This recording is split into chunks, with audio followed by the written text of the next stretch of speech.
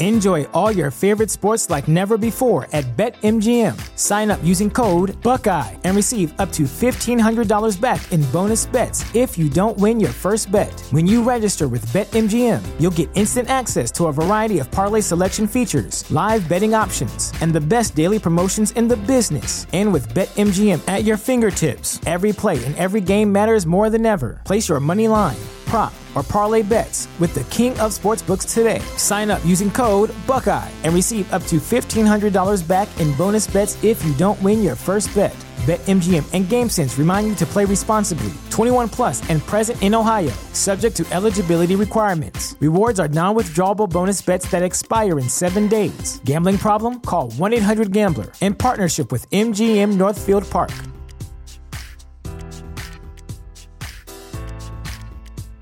This is the story of the one. As head of maintenance at a concert hall, he knows the show must always go on. That's why he works behind the scenes, ensuring every light is working, the HVAC is humming, and his facility shines. With Grainger's supplies and solutions for every challenge he faces, plus 24/7 customer support, his venue never misses a beat. Call quickgrainger.com or just stop by. Grainger, for the ones who get it done.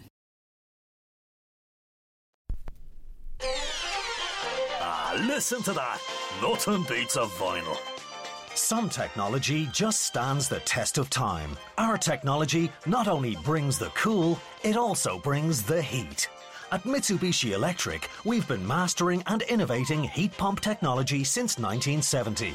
EcoDan, continued innovation in heating for home and business. Mitsubishi Electric, changes for the better.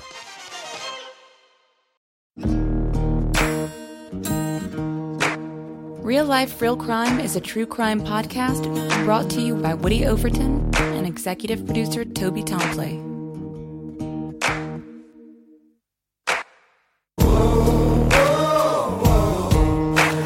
You have the right to remain silent.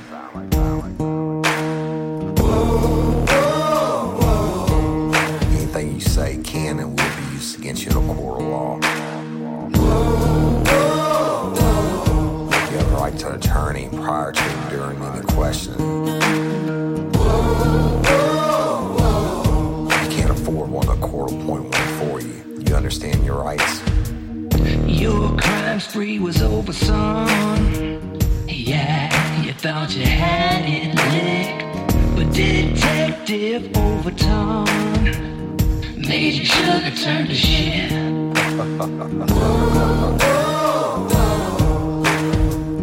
Get ready, you're gonna do time.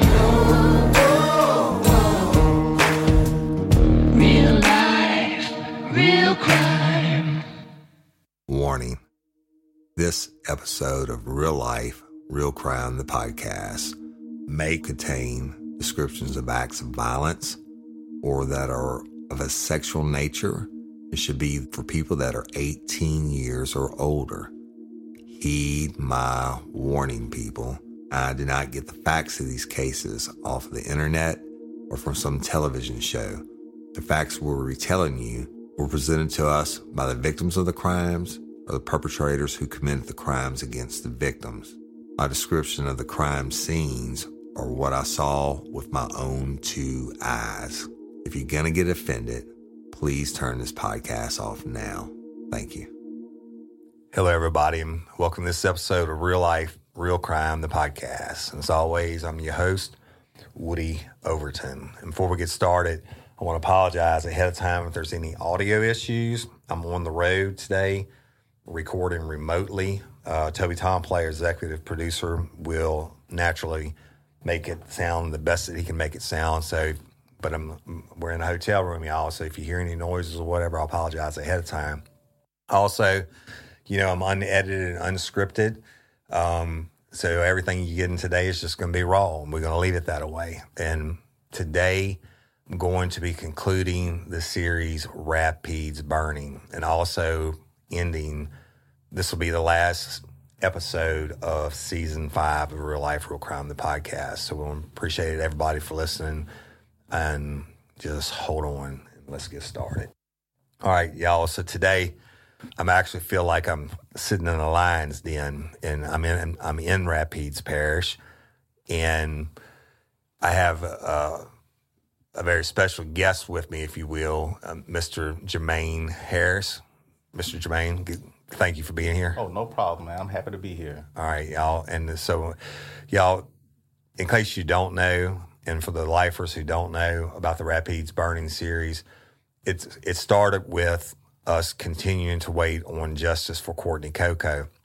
And another Friday came, just like tomorrow will also, and I got another lame excuse, and it was so lame it just really upset me, and I stayed up all night thinking about what I could do.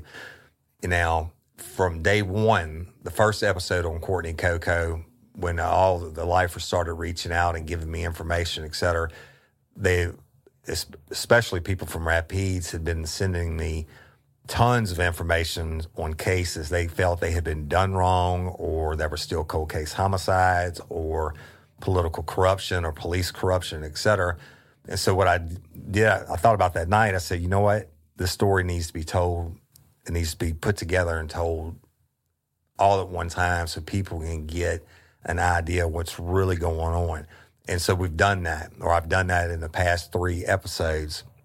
Now today, I have Mr. Jermaine Harris with me. Now, y'all, I'm not from Rapides Parish, and I love the people of Rapides Parish. It's not their fault, right? But Mr. Jermaine, I know they don't have any of the powers that be, don't have any love for Woody Overton here, and that's okay. But I don't care. I'm just telling the truth. Everything I've told y'all has been told to me by somebody here. When I might have been speeding just a little bit, but when I hit that Rapides Parish line, you better believe that I was going 55. So, but that being said, y'all, Jermaine Harris is. Let me introduce you to him. Mr. Jermaine, you're from Rapides Parish? Yeah, born and raised. Born and raised. And what's it like growing up here? I enjoy growing up here. I grew up in Alexandria, and I went through school in Alexandria. So, I mean, I left home for a while, worked in New Orleans some, but I came back home because I love living in Rapides Parish. I understand that. There's no place like home, right? That's right. Okay, and I get that. So tell me, so we can segue into it. You grew up here. You go off to college, and then after college, you go to law school. I went to law school. And where'd you go? I went to Loyola in New Orleans. When I graduated, I worked some in New Orleans. I worked in a public defender's office for almost a year, and then I moved back here to Alexandria. I started a practice. I did that for maybe a year and a half, and then in the beginning of 2015. I started to work for the district attorney's office. So who was the district attorney at that time? And that was Philip Terrell. As a matter of fact, when he was sworn in as DA, I was sworn in later that same day as one of the assistant district attorneys. Right. I can't say every district attorney in the state, but I've had dealings and cases with so many of them. And for most people that don't know, y'all, especially larger DA's offices, the ADAs or assistant district attorneys are really the ones who do the grind every day, right? Who try the cases, who deal with the victims, et cetera. And the DA, especially if it's a larger office, is mainly a public figure, but they do have the final say so on the cases, or they should. And that's correct. And I'll tell you, some DA's offices differ. When I was in New Orleans, Canizero, I think he is retiring after this year in New Orleans, but his office was more of a firm grip. I mean, you had to get everything approved by him or someone he appointed, and that was, you had to do that. Right. And I think from my experiences here, it's more loose. Right. It's more, control. Assistants have more control than they have in, say, New Orleans. Right. So let's talk about that for a second. And I get that. And I've worked with some DA's offices where the DA is the only guy there, and like in East and West Feliciana, right? So maybe one ADA. But I never met a prosecutor, and of course I've had clashes with some over the years, even when I was on the law enforcement side, but now on the defense consulting side, et cetera. But I never met a prosecutor that got into it, first of all, because they want to get rich. I mean, you certainly can make more money in a private practice doing whatever, right? Yeah. It's just like a cop or a law enforcement professional. You don't do it really for the money. You do it because you have a passion for it. Why did you want to be? I know the public defenders is a whole different breed, and I've dealt with them my whole career also, but they certainly not doing it for the money, right? And they're helping people the best. Everybody, y'all, has a right to defense. And I totally agree with that. No matter what they've done, they have a right to defense and a proper defense. That's what our country is based off of. But so you came from the public defender's office, and why did you get into the prosecutorial side? Well, that side to me is, both sides, they do justice in their own ways, but I think working for the DA's office, you do justice, but you have more control. I mean, you have the control to the extent that if you have a really bad case, you really have the power to go in and really prosecute it aggressively and help out a victim's family receive justice. But you also, on the flip side, have the opportunity, if it's a bad case, you can help a defendant in situations where he may be innocent or there may not be enough evidence. Right. So you can be fair and balanced on both sides. And you have the power to do it versus as a public defender, you don't have that power. Right. And then it's like I used to tell the young cops when I train them, if you can't help somebody, don't go out of your way to hurt them, because there's enough legitimate bad guys out there that you're going to have to hurt, right? And it's the same thing, I think, from a DA standpoint, and I get that. And not everybody that commits a crime, obviously people make stupid choices and things like that, but then that's one end of the spectrum. But then you have the other end of the spectrum where you have your serial rapists or murderers or whatever, and to me, and I mean, I have many of them that are going to die in Angola that I put there. And the last person executed in the state of Louisiana, Gerald Bordelon, I knew him personally, okay, who raped and murdered his stepdaughter, according to the law, and left her on the Amite River. But if I had become a lawyer, the only thing I would ever done was be a prosecutor. And my family are full of lawyers, so I get that. And I think that's an honorable deal. But in any profession, I think, especially in law enforcement, you start out, when you go in, you have a certain idea of how, things should be, et cetera, but then you get in and you find out what it's really like. And that's okay. In my mind, that's okay as long as it's still right. But sometimes you get into situations, you go places and you find out things are wrong. But can you tell me about your time in the DA's office? So I went in January 2015. I started working for the DA's office, and initially I took over a caseload there as primarily drugs. And, I started prosecuting those cases, and it was funny because as I started prosecuting them, I sat down at the desk and I asked myself, well, how do I determine what this person's sentence or offer should be?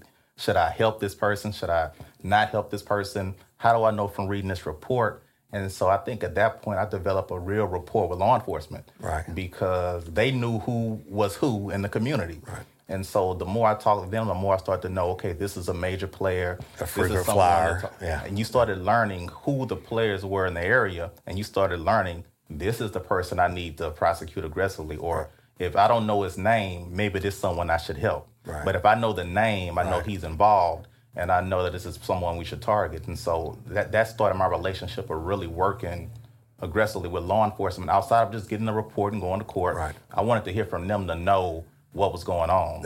That's a Visit the Institute of Art, Design and Technology Dún Laoghaire Open Day on Saturday the 19th of November from 10 a.m. to 3 p.m. At the IDT Open Day, you can find out about our exciting new degree courses.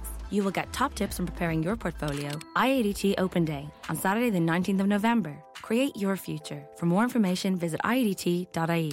Excellent idea, and it just brings me to flashback, right? So I go into court, maybe a probable cause hearing or a motion to suppress or whatever. The DA would always take me out in the hallway and say, hey, can you tell me about this one? Because they know. Right? I could tell them if it's a frequent flyer or somebody that's been on my radar for a while, or, a lot of times I'd say, hey, look, I don't know them. They were respectful, whatever, So that's actually goes on. And then for you to reach out to cops, props to you on that. Yeah, so that's important because they have the knowledge. And so that was my thing.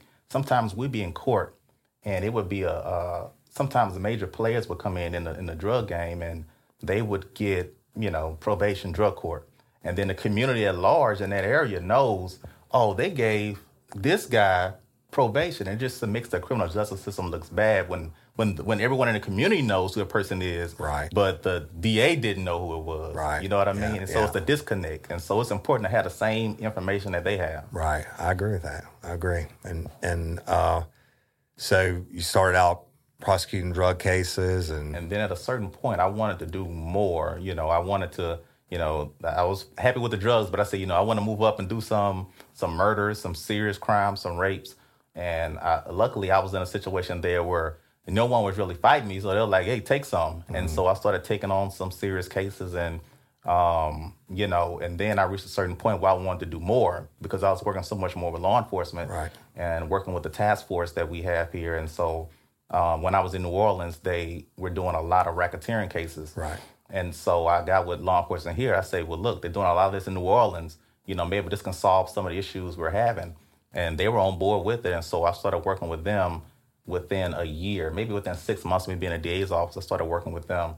And by my second year, we indicted 14 defendants in a racketeering case. Under RICO, you're talking about? That's correct. Okay, so for y'all that don't know, RICO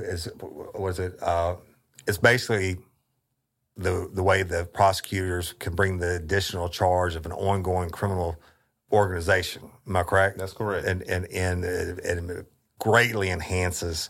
And they first brought that around by using it on the mob or the mafia, and way back when, I think the 80s or when it was. So it's a big deal. So y'all look it up if you don't know what that is. And the big thing about it was a lot of people, they're not used to practicing under that, but what helped me with it was it once I learned more about it, it became easier because you only had to show the association with this group. All the defendants didn't need to know each other. You just had to show that they were a part of this group. Sure. And so, once we figured that out, it was easy going. And we indicted 14 defendants, 12 of which were convicted, 2 of which weren't because they were serving time in other jurisdictions, and we just allowed them to serve their time there. Right. And so, but I want to say within a year and a half or so, it wasn't long, and all 12 were convicted of something. Right. And it kind of culminated with, I think, the leader himself that we identified ended up going to trial. And towards the end of the trial, I think he saw the writing on the wall. Now, this was the first racketeering case of this type that I know of in Rapides Parish. And we were a little concerned about the jury. We were like, I don't know if they... You never know about a jury. Because we're explaining this to them, but it's hard to know whether or not they're really receiving it. And so at the end, he ended up pleading to 50 years on racketeering and 35 years on attempted murder. And so I think it'll be maybe 29 years before he's parole eligible. Right. And this is a defendant who would have been, as a matter of fact, he was serving time when he was indicted. But sometime after we indicted him for racketeering, he was to be released. Right. And so then he got this time, so he never got out. And so, and that was a case purely working hard with law enforcement because I couldn't have put that case together if they didn't have the intelligence. Right. They had the intelligence. I had the will and, the ability to prosecute it, so we put it together. Right. And so it ended up working, and it had a real impact in the community. But after that, I wasn't able to.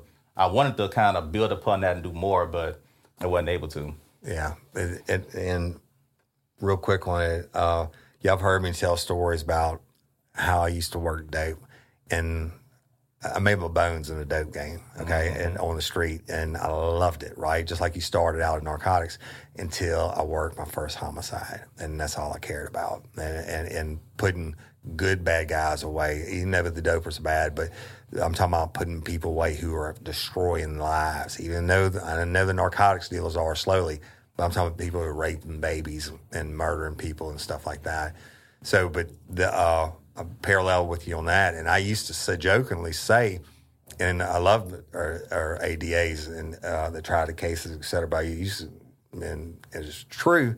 You say, I build these cases for the district attorney, right? Mm-hmm. But then their forte is taking what I've built and molding it in something, and your job is to get it past the jury. And then you never know what a jury's going to do. And look, it takes a lot of guts and it takes a lot of balls to stand up and do that. And I also always say, in most cases this is true, DAs love, and I'm talking about the political ones, love to say they have a 98.5% conviction rate. Well, you know why that is? Because they plea out a lot of stuff, right? And on those more serious ones, if they think there's a chance they're going to lose it, they won't try it, and especially not in an election year, right? That's correct. And so I don't know, but so you and I talked previously, and I just want to ask you about this, and it's going to go back to Courtney Coco for a minute. When you were there in the DA's office, what was your knowledge of Courtney Coco's case? So I had already, known about the case just being from the area, right. As a matter of fact, I went to Ash for 1 year. I graduated from Peabody, but I was at Ash for a year. So I remembered her from school. So when she passed, I think I saw it on the news, and you're like, man, I remember her from school. Right. And so I've always known about it. And as years went by, I would see, different things. I would see the family somewhat having trouble getting answers in a case, and I would see that, ongoing. So when I was in the DA's office, I'm one of those people. I said, well, once I get an opportunity to be able to do something, let me see what I can do. Right. But initially, I was already looking at cold cases anyway. Right. That's my thing. I love, to look at cold cases, because to me, it's one of those things where you can actually go back and piece something together and look at maybe where someone may have missed something and see if you can put it together. Right. So I've always been fascinated by that. So once I was in the position, I said, well, let me see what I can do. So I started looking at a different cold case initially to see, what I can do, go through the file, see if anything was missing and what I could do. And as I was going through that, one of the investigators told me about a connection they thought that may be between that case and Courtney's case. Was that Tamika? The Garnett case. Tamika Garnett, yeah. And so, but so I said, well, maybe we should look at, both of these cases and see what we could do. Now, with Shamika's case, I think there was no problem as far as, getting materials on that. But when it came to Courtney's case, there was more pushback in regards to that case. I'm not sure why that was the case. But let me, and I'm going to interrupt you a lot, and I apologize. I have hundreds of thousands of hours of interview interrogation. If I don't say it, it's on the tip of my tongue, I'll forget it. So when you say, and I get that, and I was the same way about cold cases, right? When I remember my first day in the Texas, everybody else left. I couldn't wait to stay after and get into the cold case. I can remember a big old gray metal file cabinet and looking at them.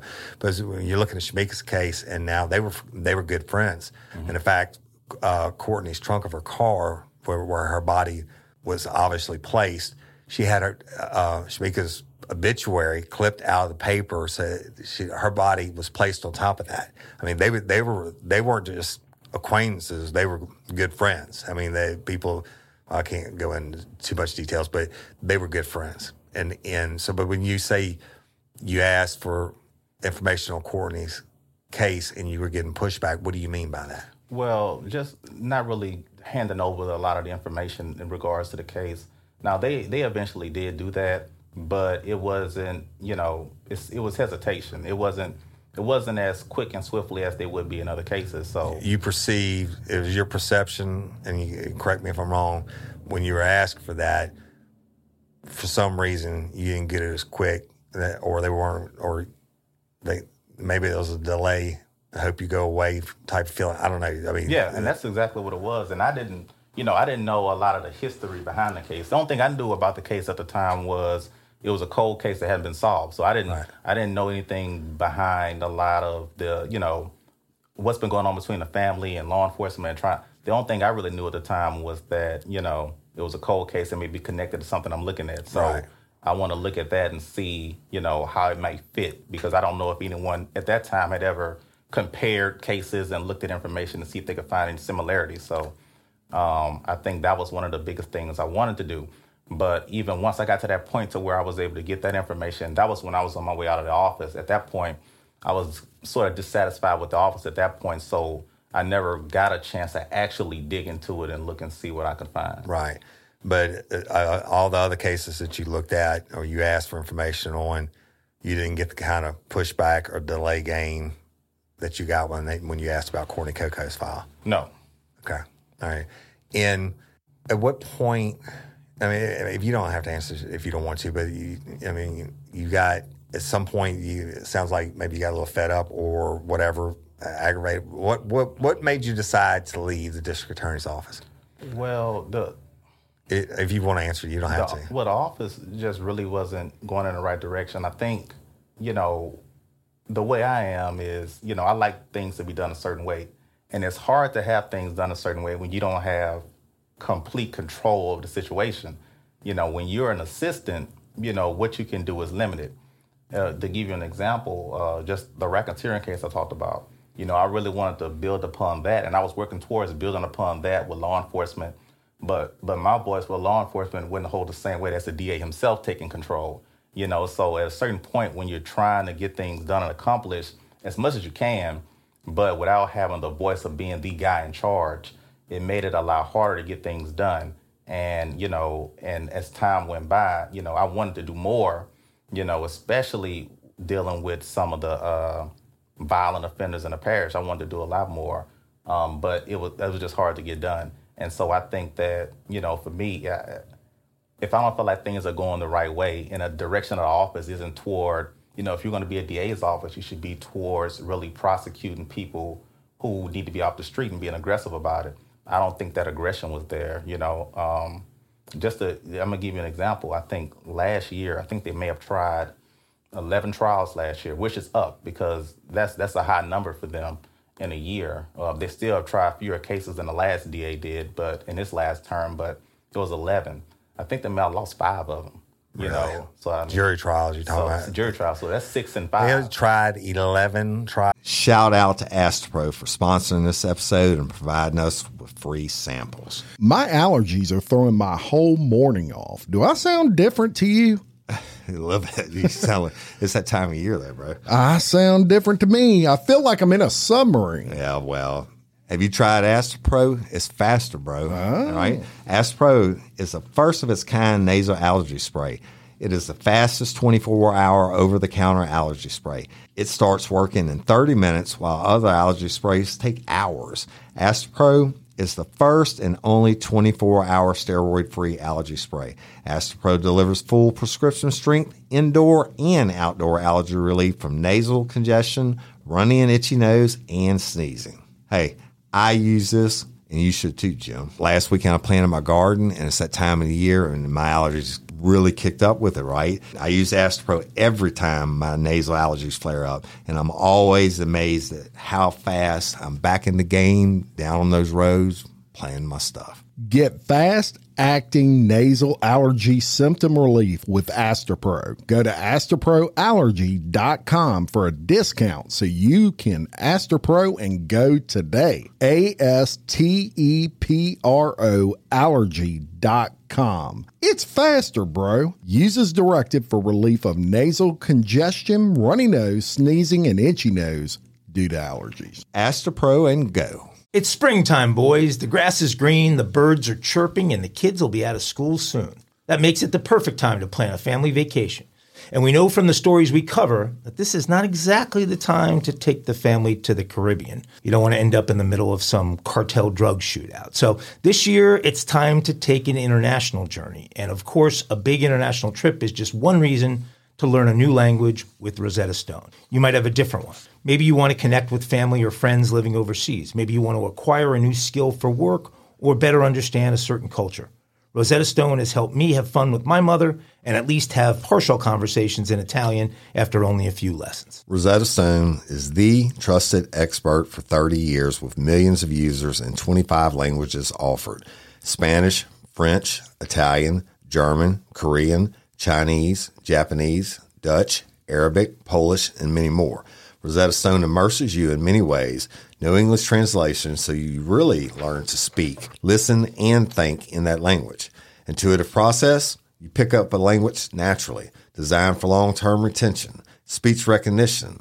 The True Accent feature is like having a personal trainer for your accent. Rosetta Stone is convenient and an amazing value. That's right, Woody. A lifetime membership has all 25 languages for any and all trips and language needs. That's lifetime access to all 25 language courses Rosetta Stone offers for 50% off. Don't put off learning that language. There's no better time than right now to get started. For a very limited time, Real Life Real Crime and Daily Show listeners can get Rosetta Stone's lifetime membership for 50% off. Visit rosettastone.com/today. That's 50% off unlimited access to 25 language courses for the rest of your life. Redeem your 50% off at rosettastone.com/today. Sayonara. Trials the whole year. And meanwhile, you got these cases, and I've covered, and I'm bad with names, but I covered in Rapides Burning, where you've got these cases that have been delayed 3 and 4 years. And some of them, the people have reoffended. And so, I mean, that I guess justice isn't swift and certainly not certain, right? Well, and you don't hear about DA's office losing that many trials in a year either. I mean, you know. Yeah, I wouldn't want to go to trial either if I was getting my ass beat. To me, you have to properly screen those cases. You can't, Sure. you know, you have to properly screen the cases and know the strengths of your cases before you're taking it to trial. Because I've seen instances where they take a bad case, you'll take a bad case to trial, but then you'll plead out a really strong and good case. Right. You know what I mean? The cases that we should be trying, we aren't. So, Right. you know, and I think a couple of those losses were like child sex-related cases. You have to really be prepared to take those cases to trial. I don't understand. I guess you and I are the same mindset, because I don't understand losing. I don't build junk. I don't come unless I'm coming correct. I never lost a case by a trial ever, or a motion to suppress, or a search warrant return, whatever. But you know why? Because I took my time and I built it correctly. You know, you're right on that. And I don't understand that. But losing 5 out of 11 and only trying 11. You know, and the thing about it is, you wonder why your killers are still walking around. That's true, and they're taking it to trial. And you know, losing that many, to me, my position on it is, I'm taking things to trial I can win. Right. And I'm going to make sure I have everything in place to win that trial. When I was there, I didn't lose any trials either. I got conviction of all those trials because, you know, I made sure going into those trials, everything was laid out. We had the evidence. I already talked to the officers. Right. You know, we know we have a strong case going forward, and we know we have a great opportunity to win. So I don't understand that. Yeah, I don't either. And then meanwhile, you have people like the Giles girl who murdered Kuti in the Walmart parking lot, and now she's out on bond, and she had 2 of the conditions of her probation were no casinos and bars, and she has a curfew, and she's applying to open a daiquiri place, right? Was that you know, she's supposed to go on the trial this past year, of course, COVID, get that. Now it's, you know, like a year and a half, 2 years away. I don't get that. How can you apply for a liquor license and not apply for a liquor license and put yourself as the manager and owner on the LLC when you have been told specifically by a judge, condition your release is this and this? Well, I'm going to tell you, those are some of the things that make the justice system look bad. It's horrible. You know, Yeah. and that's, you know, just like the example I gave about, you know, it'd be a serious, you know, major drug dealer coming in court and gets probation. Right. And then everyone in the community is like, wait a second. Right. You know what I mean? What's Right. going on with the Right. criminal justice system? That's exactly right. And I'm gonna talk about this because it's on my head, on my mind.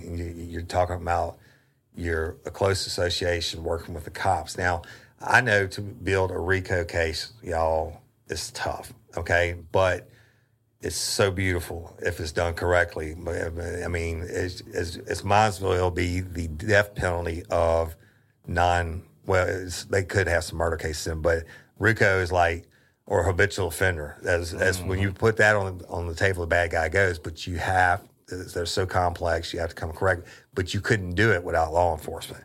Now, I want to say this because I know in Courtney's series, I mean, I wasn't harder on anybody that didn't screw up, and everything on there is the truth. But I firmly believe that there are way, way, way, way more good cops, even in Rapides Parish, in the sheriff's office and APD and the small departments than there are bad. So if I say something negative about a cop, or you hear me Miss Stephanie having a recording of the detective lying to her on the phone about Courtney's case and stuff like that. I'm not putting down on all cops, y'all. I back the blue. But I can guarantee you all the good cops out there or all the good cops from Rapides Parish are sick of the bad ones making it hard on them too. It's like the George Floyd murderers. I mean, they murdered him straight up. But there's for every, I'm not saying there's not a problem because they're of racism and stuff, because there is, but for every bad cop out there, there's a million great ones. Yeah. And that's why when I talk about certain cases, I don't talk about assistant district attorneys, because to me, they work for someone. Right. And so, when you work on certain jobs, you work and you serve at the pleasure of the leader or the head of that group or that organization. And so, to me, no assistant is at fault for anything. It's just like with cops. Cops, they're not at fault for what a leader or what someone in leadership has done. That's on them. Right. And a lot of those people may not like something that goes on, just like in district attorney's offices. Right. Maybe assistants that don't like what's going on, but they have constraints. Right. And that's another reason why I left. I didn't like the constraints of being there too, because if you work in a political office, you have certain things you can't be seen with a certain other public official. I get it. You can't do, it's a lot of constraints that you have on you because you work in a political office. You serve at the pleasure of that politician. And so, it does place constraints on you. Yeah, and I get that. I'm going to tell you, I haven't told the story. I'm not going to tell it on the podcast, the full story. Way back when, I arrested 3 of the richest guys in this area, we'll say this area that I was working. I handcuffed all 3 of them to the bench together. And the next week, they were at a hunting camp with a district attorney.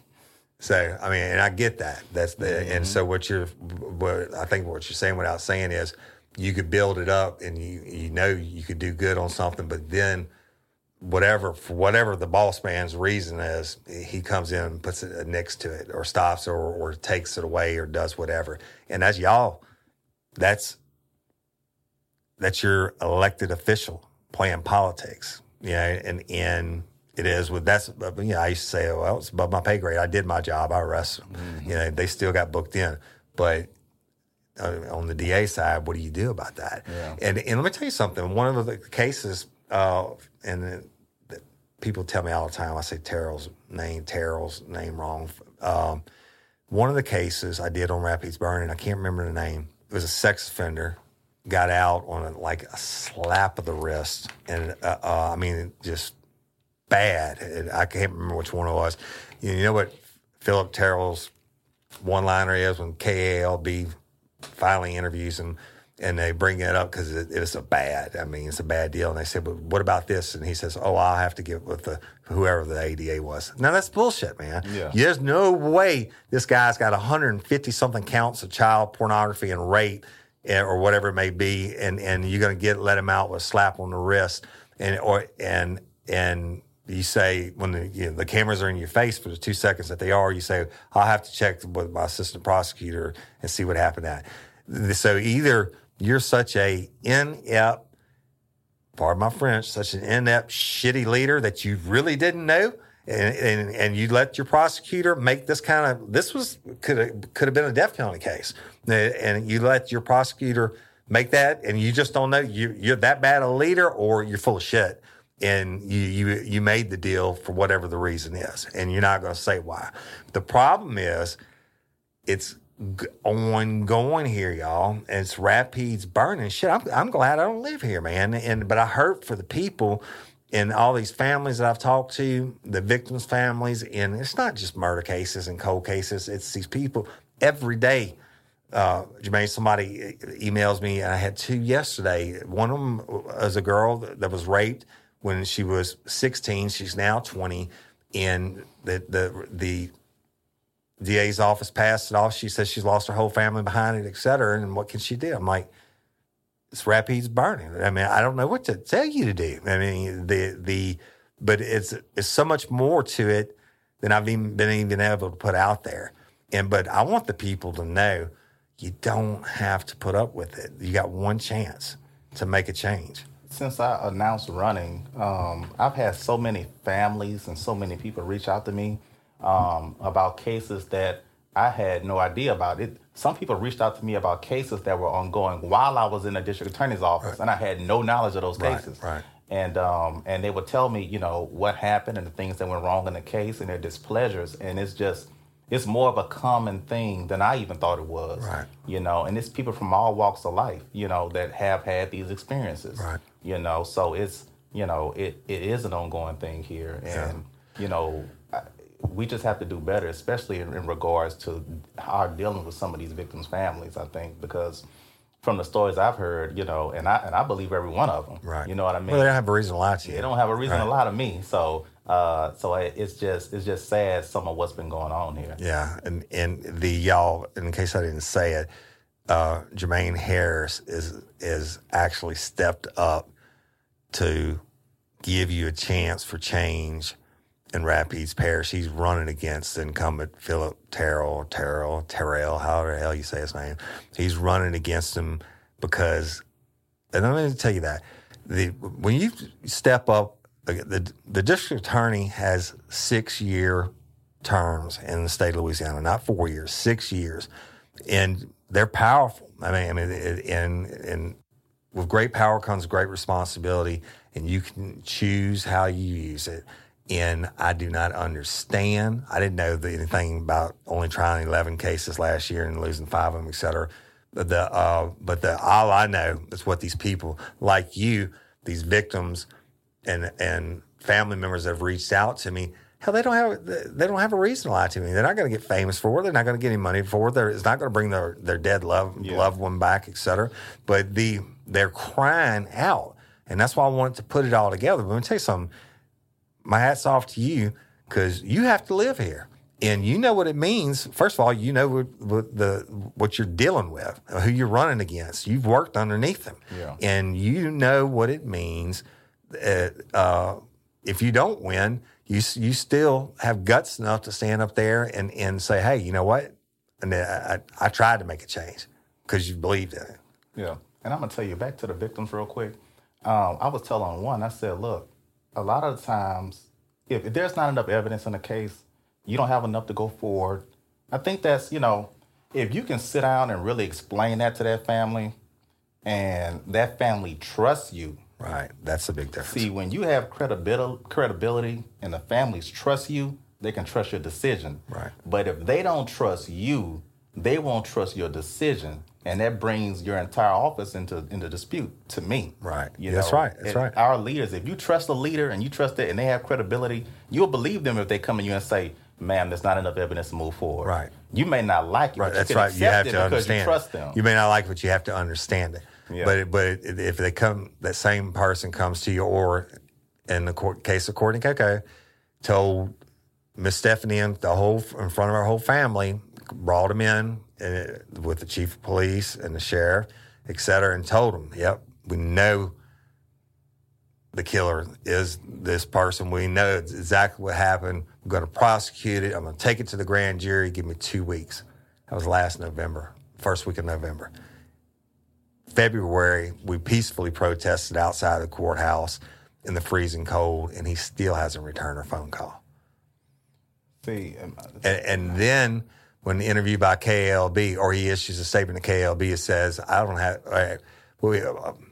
I'll take credit. The lifers, my fans got pissed off, and they were blowing up the DA's line and APD's line, and every one of them. They called it, and they were recording it. And every time they'd answer, the DA's office would say, we don't have that case filed. We have no knowledge of Courtney Coco's case. Now, how fucking insulting is that to the family? Yeah. Yeah. But I had to back off and ask the fans to lay off, et cetera. But Philip knew we were out there. All he had to do, if you're not hiding something or you know you're not wrong, why not come down there and say, hey, we're still going to fight for justice for Courtney, or say something to the mama. You know, that's the trust thing you're talking about. Yeah. If he had came down those stairs and said, you know what, hey, I hear what y'all are saying, and we're doing the job, that would have gone, but then I liked it. Yep. But damn it, it would have gone a long ways, and we wouldn't be sitting here almost a year to the date, and afterwards. So, yeah, but you have to be aggressive in putting those cases together. And I don't, to me, I don't know if it's a focus over there. For me, that's one of the things I would want to do is to be aggressive with these cold cases. But if you're having trouble with the cases that are currently ongoing over there right now, I don't know how do you get into the colds. And I get that. And I'm gonna tell you something, Jermaine. I was out of headquarters in Baton Rouge when I was with the state police, and I worked all over the state in different parishes, and I am not lying. I'm not, just because I'm personally involved in Courtney Coco's case, I am not lying. This is the worst I've ever seen. Now listen, when I was with the state police, I had, and I've said this before, and somebody wants me to tell a story, and I'm not going to, but I had dealings with the Rapides Parish Sheriff's Office when I was with the state police. They damn well know who I am. Mm-hmm. And when I was a criminal investigator with the state police, so they know who I am. Their detectives know who I am.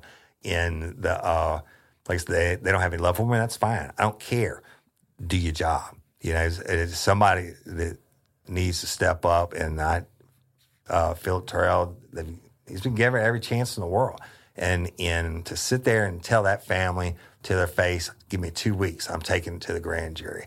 And then it's still, I don't know, it's almost, it'll be almost a year. It'll be a year in the first week of November. That's right. And since he's talked to her. And that's shameful. I know, I hope the people would give you the shot. Y'all, it's a presidential election year. You're probably going to the poll to vote anyway. If you want to do change, I think what happens, Jermaine, I've seen this a lot over the years in these elections, is people think that it's the good old boy system just the way it's always going to be. That they can't fight, that their voice doesn't count, et cetera. But that's not true.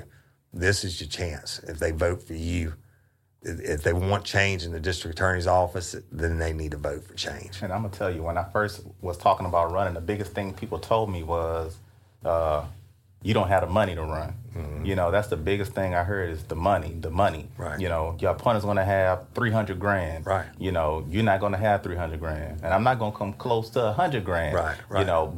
But I think the biggest thing I saw in deciding to run is that people really want to change, and people weren't satisfied. And I think when you've seen upsets happen in different places across the country, right, there's always a movement. It's always a feeling among people that things aren't going the right way.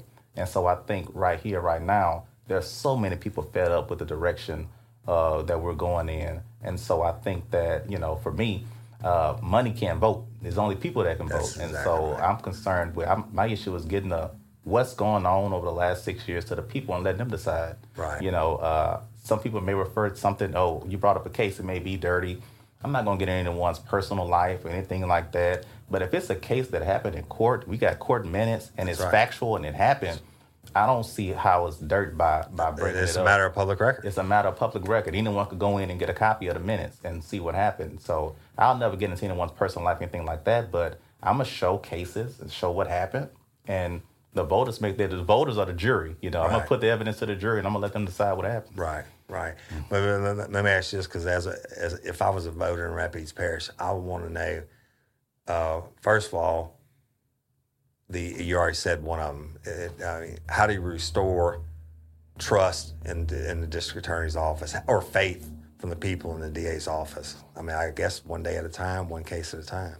Yeah, definitely. And to me, having the right people in place and start building it piece by piece. When certain cases come in, when they see it's no favoritism going on, when they see certain friends and relatives of certain people in power having to come to court and answer for it, just like their son or daughter would have to do. When they see those things happen, then they know, wait a second, we got to change in Rapides Parish. This person's son is sitting in court waiting for 5 hours like everyone else is. Justice spread evenly for everybody, no matter what your race, your economics, or your ties to the political connections. We're in a place now where someone may get arrested and the public will already know nothing will happen. Yeah. And they'll be right. Nothing does happen. Yeah. So I think once that starts to change and they see people being treated fairly, whether you're a CEO or, no matter who you are, when they see you treated the same as everyone else, And so what my daddy always taught me, treat the janitor just like you do the CEO. But Exactly. in the DA's office, that carries a special weight, right? That's true. So that's your pledge to the people that you'll be fair and justice. 100%. And for me, you know, I'm not in the good old boy system. I never applied for it, and I've never been inducted into it. So, so they don't have to worry about that. If you go in and you do an honest job, you never will be. I never will be. And let me ask you about just a couple more things that pop into my head. What do you? Let's get narcotics out of the way first. Narcotics will always be there and always be a problem. But what will you do about narcotics? Well, for me, the biggest thing is I work so much with FBI Task Force that I want to do one as far as state crimes, but I don't want to do these, you know, by bust and things like that. I want to actually build up cases where we're actually targeting mid-level dealers. You know, the feds do that well in this area, but it shouldn't just be on the feds. I think, you know, we shouldn't just give that wholly to the feds. I think that the DA's office should be at the lead. It shouldn't be following the U.S. Attorney's office. They should be setting a standard, and they should be the ones out there really hitting the pavement and not just worrying about the street dealers. Right. But building it up and having strong quality investigations that actually get suppliers off the street and not just the nickel and dimes. Excellent. Hit them where it hurts, the suppliers and the money chain, right? Exactly. Yeah. So now what's more near and dear to my heart, what about child sex victims? What about rape victims? People that are victims of sexual crimes, human trafficking, child pornography, and things like that. The biggest thing I think we need to do, and I want a division. Now they somewhat changed now in the DA's office where I think they have sections, but I always like people specializing in something, you know, and that way you have the best in that field. So I want people who are dedicated to doing those types of cases, sex crime type of cases. And so they get the right training. They get to partner with the sex crime detectives in each law enforcement agency. They know them by name. They work together well. They work with the Children's Advocacy Center, and they are a team. And I think that when it comes to those cases, you have to build them up early, especially, and you have to have people who are qualified to deal with those child cases. But you build them up and you screen them properly. And if you have strong enough evidence to go forward, then that needs to move forward to a trial. I don't believe in the child sex cases that you should be all this plea bargaining and all that. And, you know, I think if you got a strong case, if you done your leg work in the beginning and went over all the facts and you have enough to go forward, then you have to take that case to trial. You know, so that's my opinion on that when it comes to those types of cases. But I want specialization when it comes to those cases. Right, and I think that's important. And the plea bargain and all of that, that's bullshit. And I mean, I understand not wanting to put some of the victims, especially young victims, through being on the stand, after they've done CACs or Child Advocacy Center interviews and stuff like that. I get it, taking them maybe to a plea, but it's got to be a hard plea. Yeah. And I'm talking, if they get out, they go on to offend sex. It's 99% mental.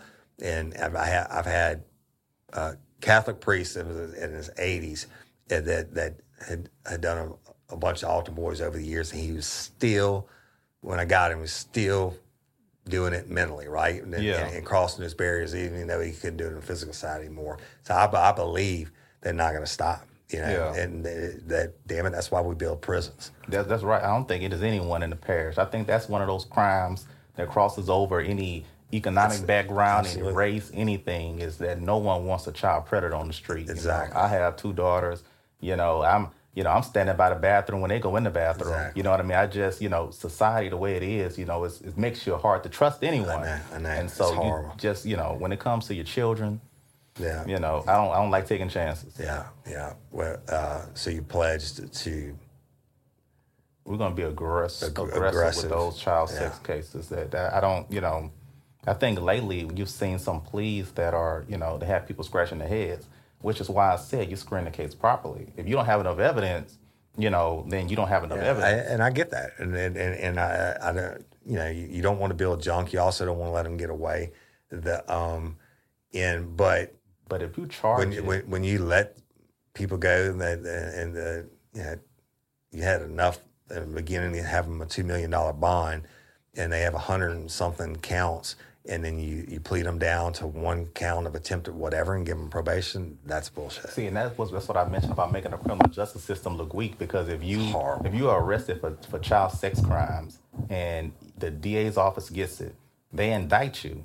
You go to court, and it stays in court for a couple of years. That's and then ridiculous. You give them a year probation. You know, people in the community, they're going to say, well, wait a second, they were charged with incest, you know, and now they have 1 year probation. It's a disconnect. Right. If you don't have it in the beginning, to me, you deal with it in the beginning. Right. But if you charge them, you're saying it's enough as a DA's office. Right. So, you know, you're signing your name on it saying there's enough to go forward. Right. And then if you turn around and give them a deal like that, everyone in the justice system is scratching their heads. That's exactly right. And then real quick before we get on to the big one, tell me, and you talked about it earlier, this is very important to me. Tell me what you would do. And now I'm going to back up for a second. Enjoy all your favorite sports like never before at BetMGM. Sign up using code Buckeye and receive up to $1,500 back in bonus bets if you don't win your first bet. When you register with BetMGM, you'll get instant access to a variety of parlay selection features, live betting options, and the best daily promotions in the business. And with BetMGM at your fingertips, every play and every game matters more than ever. Place your money line, prop, or parlay bets with the king of sportsbooks today. Sign up using code Buckeye and receive up to $1,500 back in bonus bets if you don't win your first bet. BetMGM and GameSense remind you to play responsibly. 21 plus and present in Ohio, subject to eligibility requirements. Rewards are non-withdrawable bonus bets that expire in 7 days. Gambling problem? Call 1-800-GAMBLER. In partnership with MGM Northfield Park.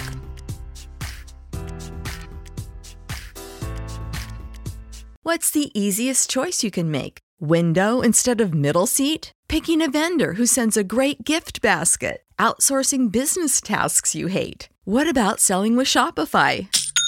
Whether you're selling a little or a lot, Shopify helps you do your thing, however you cha-ching. Shopify is the global commerce platform that helps you sell at every stage of your business. From the launch your online shop stage to the first real-life store stage, all the way to the did we just hit 1 million orders stage. Shopify's there to help you grow. Whether you're selling scented soap or offering outdoor outfits, Shopify helps you sell. Wherever and whatever you're selling, Shopify's got you covered. Sign up for a $1 per month trial period at shopify.com/try. Go to shopify.com/try now to grow your business, no matter what stage you're in. Shopify.com/try. I know that the DA stood in a room full of people when certain law enforcement officials were present and said to the family members, you know, we haven't always got along or worked the best with these people. Talking about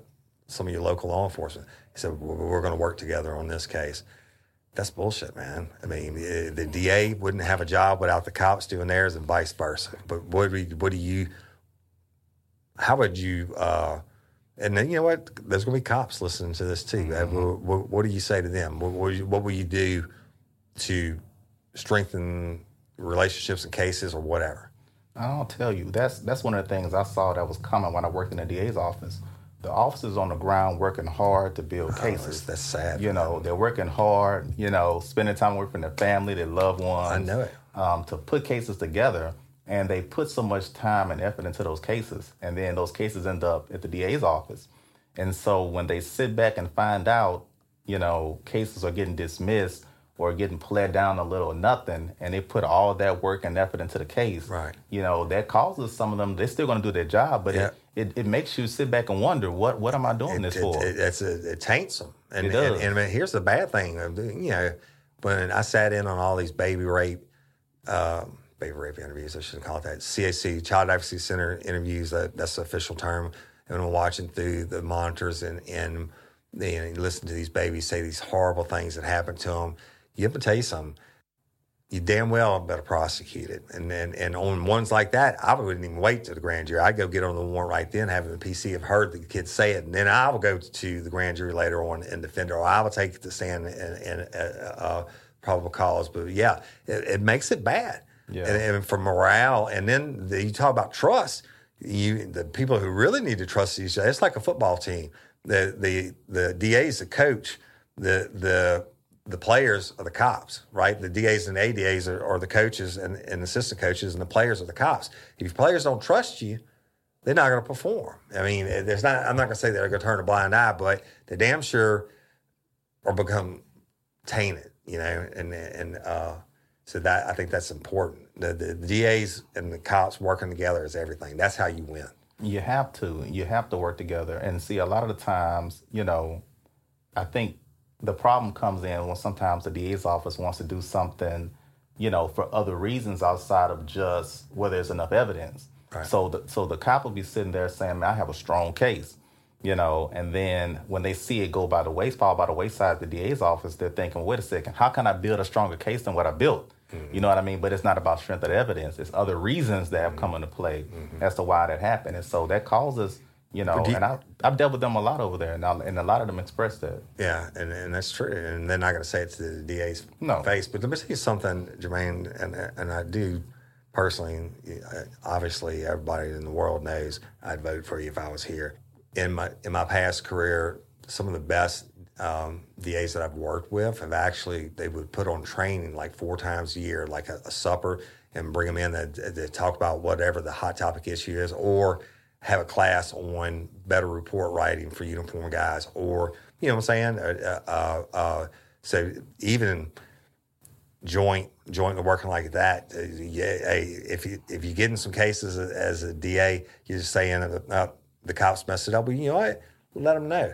And train up on it so it won't happen again, or let their supervisors know so they can train up on it, right? And that comes from trust, and that works with police and the DA's office. When the police trust and have faith in what they would do in that office, then they will respect when they make a decision on a case. So my relationship when I was dealing with law enforcement in the DA's office, if I had to dismiss a case, that officer, I would talk, they would respect this. Okay, Absolutely. Well, if Jermaine did it, then I respect that. Right. But if they don't trust the person or trust, then they may say, I don't believe it happened for the right reason. Right. It's about trust. Right. And let me clarify, when I say I never lost a case, I mean I never lost one. I'm not saying one was never dismissed or anything. But again, if it was, I understood why it was. Yeah. Right. So that's a big difference than taking it to trial and losing 5 out of 11 trials. Exactly. The big one in the coup de grace is murder, all right? Mm-hmm. And y'all are homicides. And homicide in the state of Louisiana, I'm sure as everywhere else, is defined as an illegal taking of a human's life by another human, right? Yeah. What are your stance on homicides?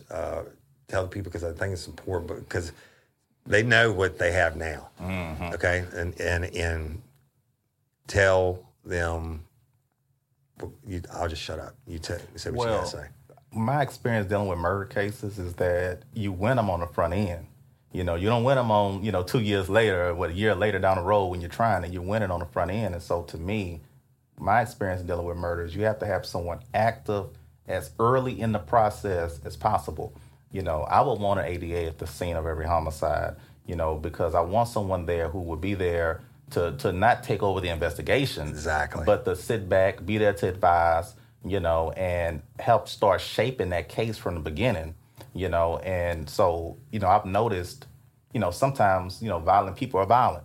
And so people are reluctant to testify sometimes. Absolutely. Usually in that very early period after a homicide, people are willing to talk early until intimidation starts.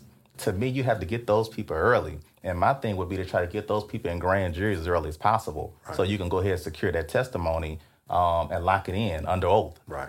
Because if you don't do that, sometimes they may run on you. That's right. And so to me, I want to get that done very early, build those cases early, working with law enforcement.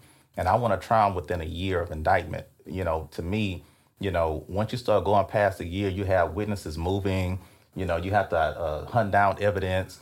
To me, you get your evidence together as early as possible. Get everything, reports, as soon as you can get them. Sometimes there are delays with the labs. Get the reports to the defense attorneys as soon as possible and give them all their discovery. I'm not going to fight you. Here's everything we have. and we're going to go to trial. Yeah. You know, we're not going to be in court, 6 and 7 continuances. And not to cut you off, but that is the damn problem, and that's part of the problem. Even the defense attorney, you can't blame the defense attorney for delaying, and both sides are going to get a reasonable amount of delays, or this hasn't been produced, et cetera. But the longer it goes, the better it is for the bad guy, right? Exactly. People are going to die. They're going to run. They're going to get scared, like you said, and if their testimony's not locked in. The feelings change, and things change, and in the end, they play them out as bullshit. And I don't get it. And let me ask you one more, because this really, really, really bothers me. And y'all, I apologize because I forget the name, but they had a homicide in Rapides, and I'm not putting you in a spot. I just want to ask, would you just stick with me for a second? Mm-hmm. They had a homicide, 2 gay lovers. Obviously, one of them murdered the other one. He hid his lover's body in a box in the residence for approximately a year before it was found. Now, this victim is what you can call it a high-risk lifestyle, whatever. The victim had no family members here, had nobody to speak for him. Yeah, and they drug it out. And when it comes to the trial date, at the last second, they plead him down and give him 3 years probation. So, but I want to ask you, because ultimately, the district attorney is the one who speaks for the victims. Yeah. And I think they failed this guy miserably on this case. And if the guy that did the killing, it was self-defense, and why'd you hide the body for a year? Yeah. On the court date, when it comes to show up and there's no family to give victim impact statements or anything like that, and they changed the plea down to something ridiculous, give them 3 years probation. What do you pledge to do differently for the victims of violent crimes, especially homicides, especially if they are poor or they're not politically connected? And I'm telling you something. You can connect the dots in these cases that I talked about. It's if there's such a thing as socioeconomic racism, it's going down. Yeah. None of the cases I talked about were judges' kids or politicians' kids or family members or whatever. They just didn't come up. Yeah. Every single one of them are good, hard-working people. Some of them may have been in a high-risk lifestyle, but guess what? That doesn't give you a reason to you never have a reason to murder somebody. I don't give a shit if they're out there doing all the dope in the world and another dope kills. There's no excuse for murder. I'm not talking about self-defense. I'm talking about cold-blooded murder. Yeah. But it's like the DA only has to worry about once every 6 years answering for his mess ups, right? And the pattern I see in this is these people, these good, salt to earth people, don't get justice. A lot of them are told, yeah, we're working a case, or just like Miss Stephanie's in November, yeah, we're going to prosecute it. I'm going to take it to the grand jury. Hell, it's going on a year later, and he hadn't even given her a phone call back. What would you do if you have victims that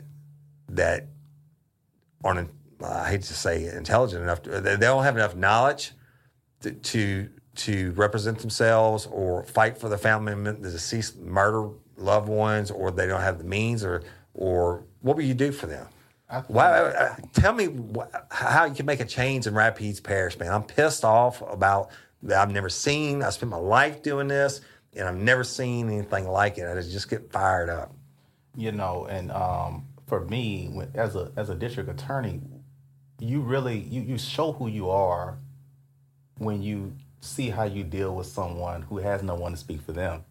I think one of the things is, sometimes you deal with victims who come from, different lifestyles and different backgrounds and things of that nature, but and they don't have family to come in and fight for them for various reasons. And some of them don't have the capacity to talk for themselves, And so I think the biggest thing is you have to fight for that person just as hard or harder than you would fight for anyone else.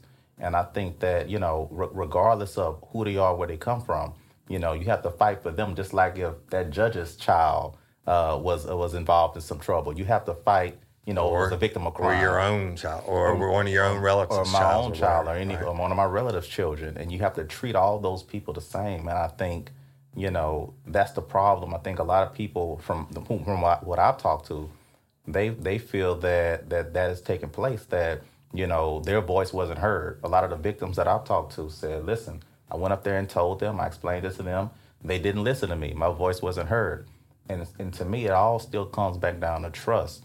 You know, now everyone won't trust their leaders. You know, that's you know, there's no leader that's going to be 100% trusted. A person in a position of authority is always going to have somebody pissed off at them if they're doing their job correctly. Exactly. And so, and I understand being DA, you're going to, sometimes you're going to make friends, sometimes you'll make enemies. But I think that you have to know within yourself that you're doing the right thing and that you're fighting for people who really can't fight for themselves. And that's really your job as a DA, is to get justice for people, especially people who can't get it for themselves. So I think that my biggest thing is I'm prosecuting regardless of who they are, where they come from, who the victim was, who has money, who doesn't have money, where they come from, who donated to whose campaign.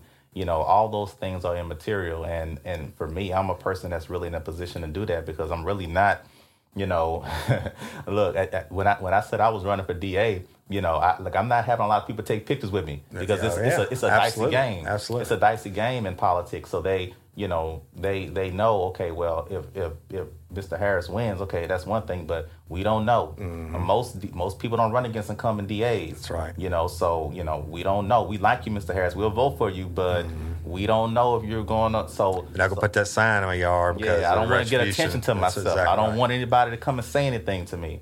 And so, you know, so it's a lot of that. So when I win, I don't have a lot of, you know, put it like this, there's no favors going on. Exactly. I don't have to worry about that. Right, you know, I can actually go in and do what I want to do without having anyone holding anything over me. I don't have that. Yeah, you can go in and do the right thing. And it just came to me, the name of my boat is Lady Justice. And y'all, Lady Justice, she's holding the scales of justice, the statue. You know this, of course, but the one thing about Lady Justice is she's blindfolded.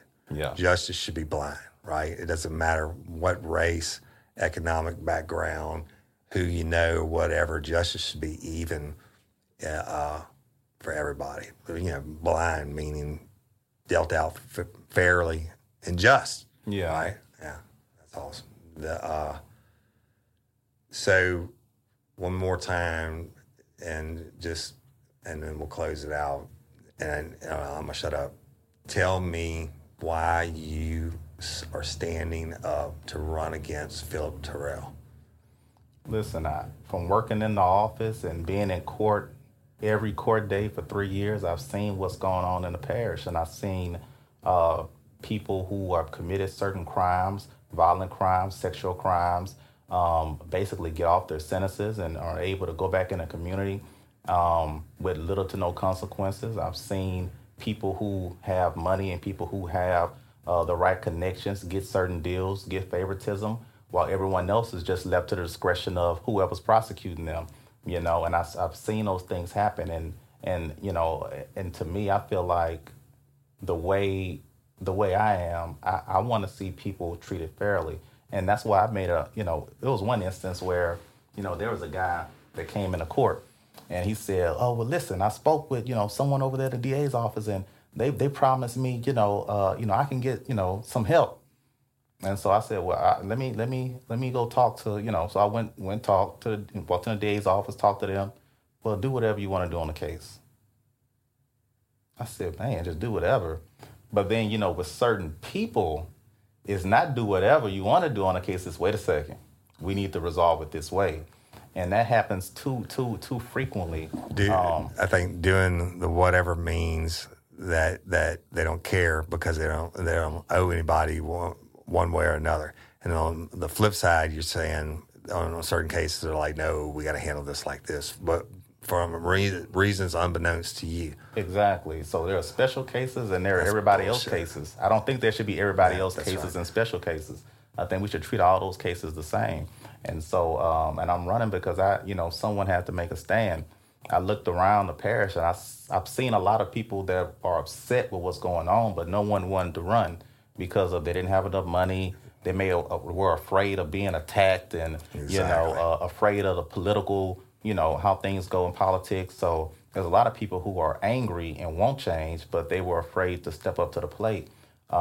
Me, the way I felt about it, I'm like, I'm young. I don't have too many ties to people in power, so that that I'm not afraid of anything like that. So I said, well, I'm going to get in there and I'm going to fight it aggressively. I'm going to get in there. I'm not going to run afraid or run scared. If you run scared, you'll definitely lose. Right. And so I said, I'm going to run. I'm going to be aggressive. And if it's some cases that I think, were handled poorly, then I'm going to shed light on them regardless of what happens. I'm going to run it 100%, and I'll let the chips fall when they fall. Right. So you're saying if you get in and you're able to review cases and you think there's something shady that was done on those cases, you're going to make it publicly known? 100%. 100%. I think, we have to look at those things. And, I wouldn't mind looking at PTI and seeing how that was run and what was done with some of those things.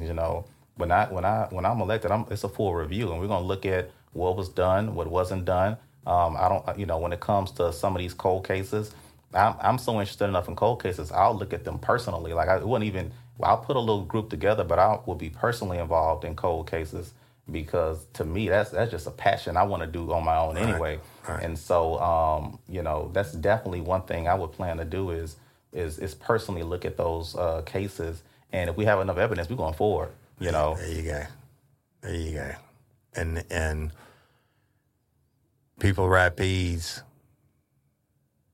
you got a chance.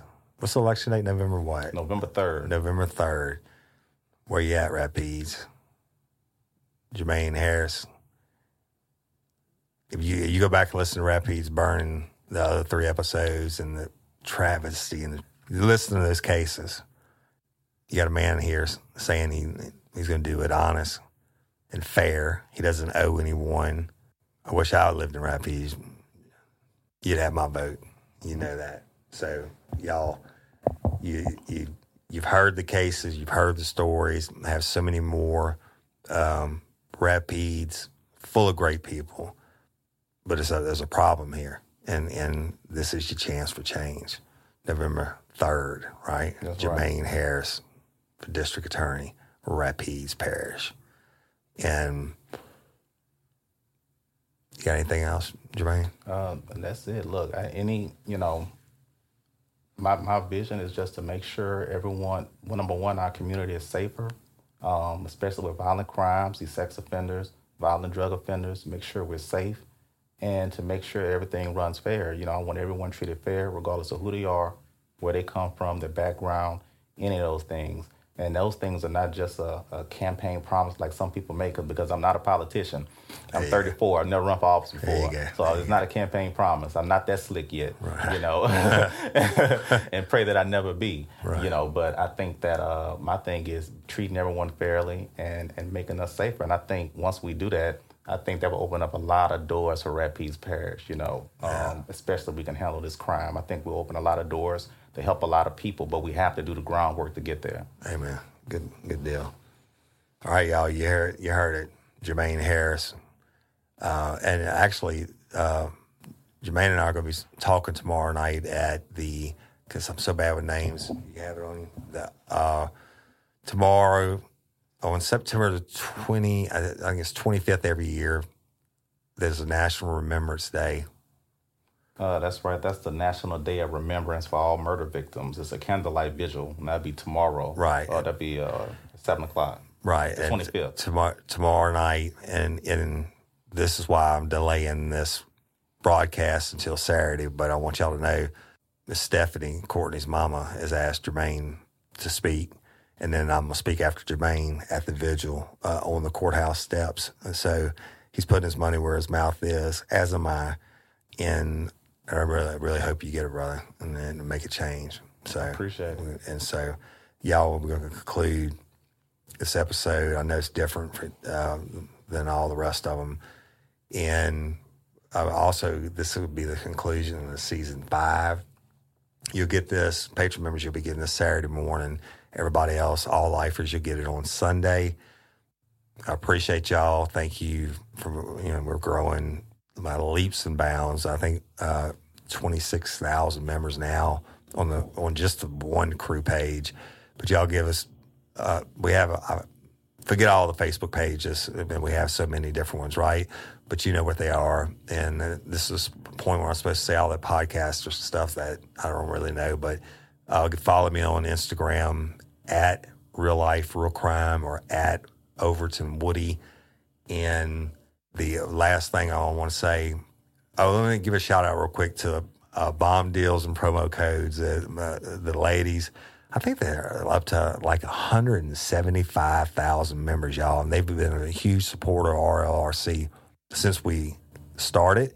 Y'all go check out their website, and no, I'm not getting a commission or anything, and I wish I was because my wife spends all the money on there. But that's the way where they get the promo codes for Amazon on things that are already marked down on Amazon, and they get these secret codes for it, and you can get it. And some things for almost free, but you can get some items for free. But you ladies know that I love y'all. Thank you for giving me a shout out last week on your page. I appreciate that.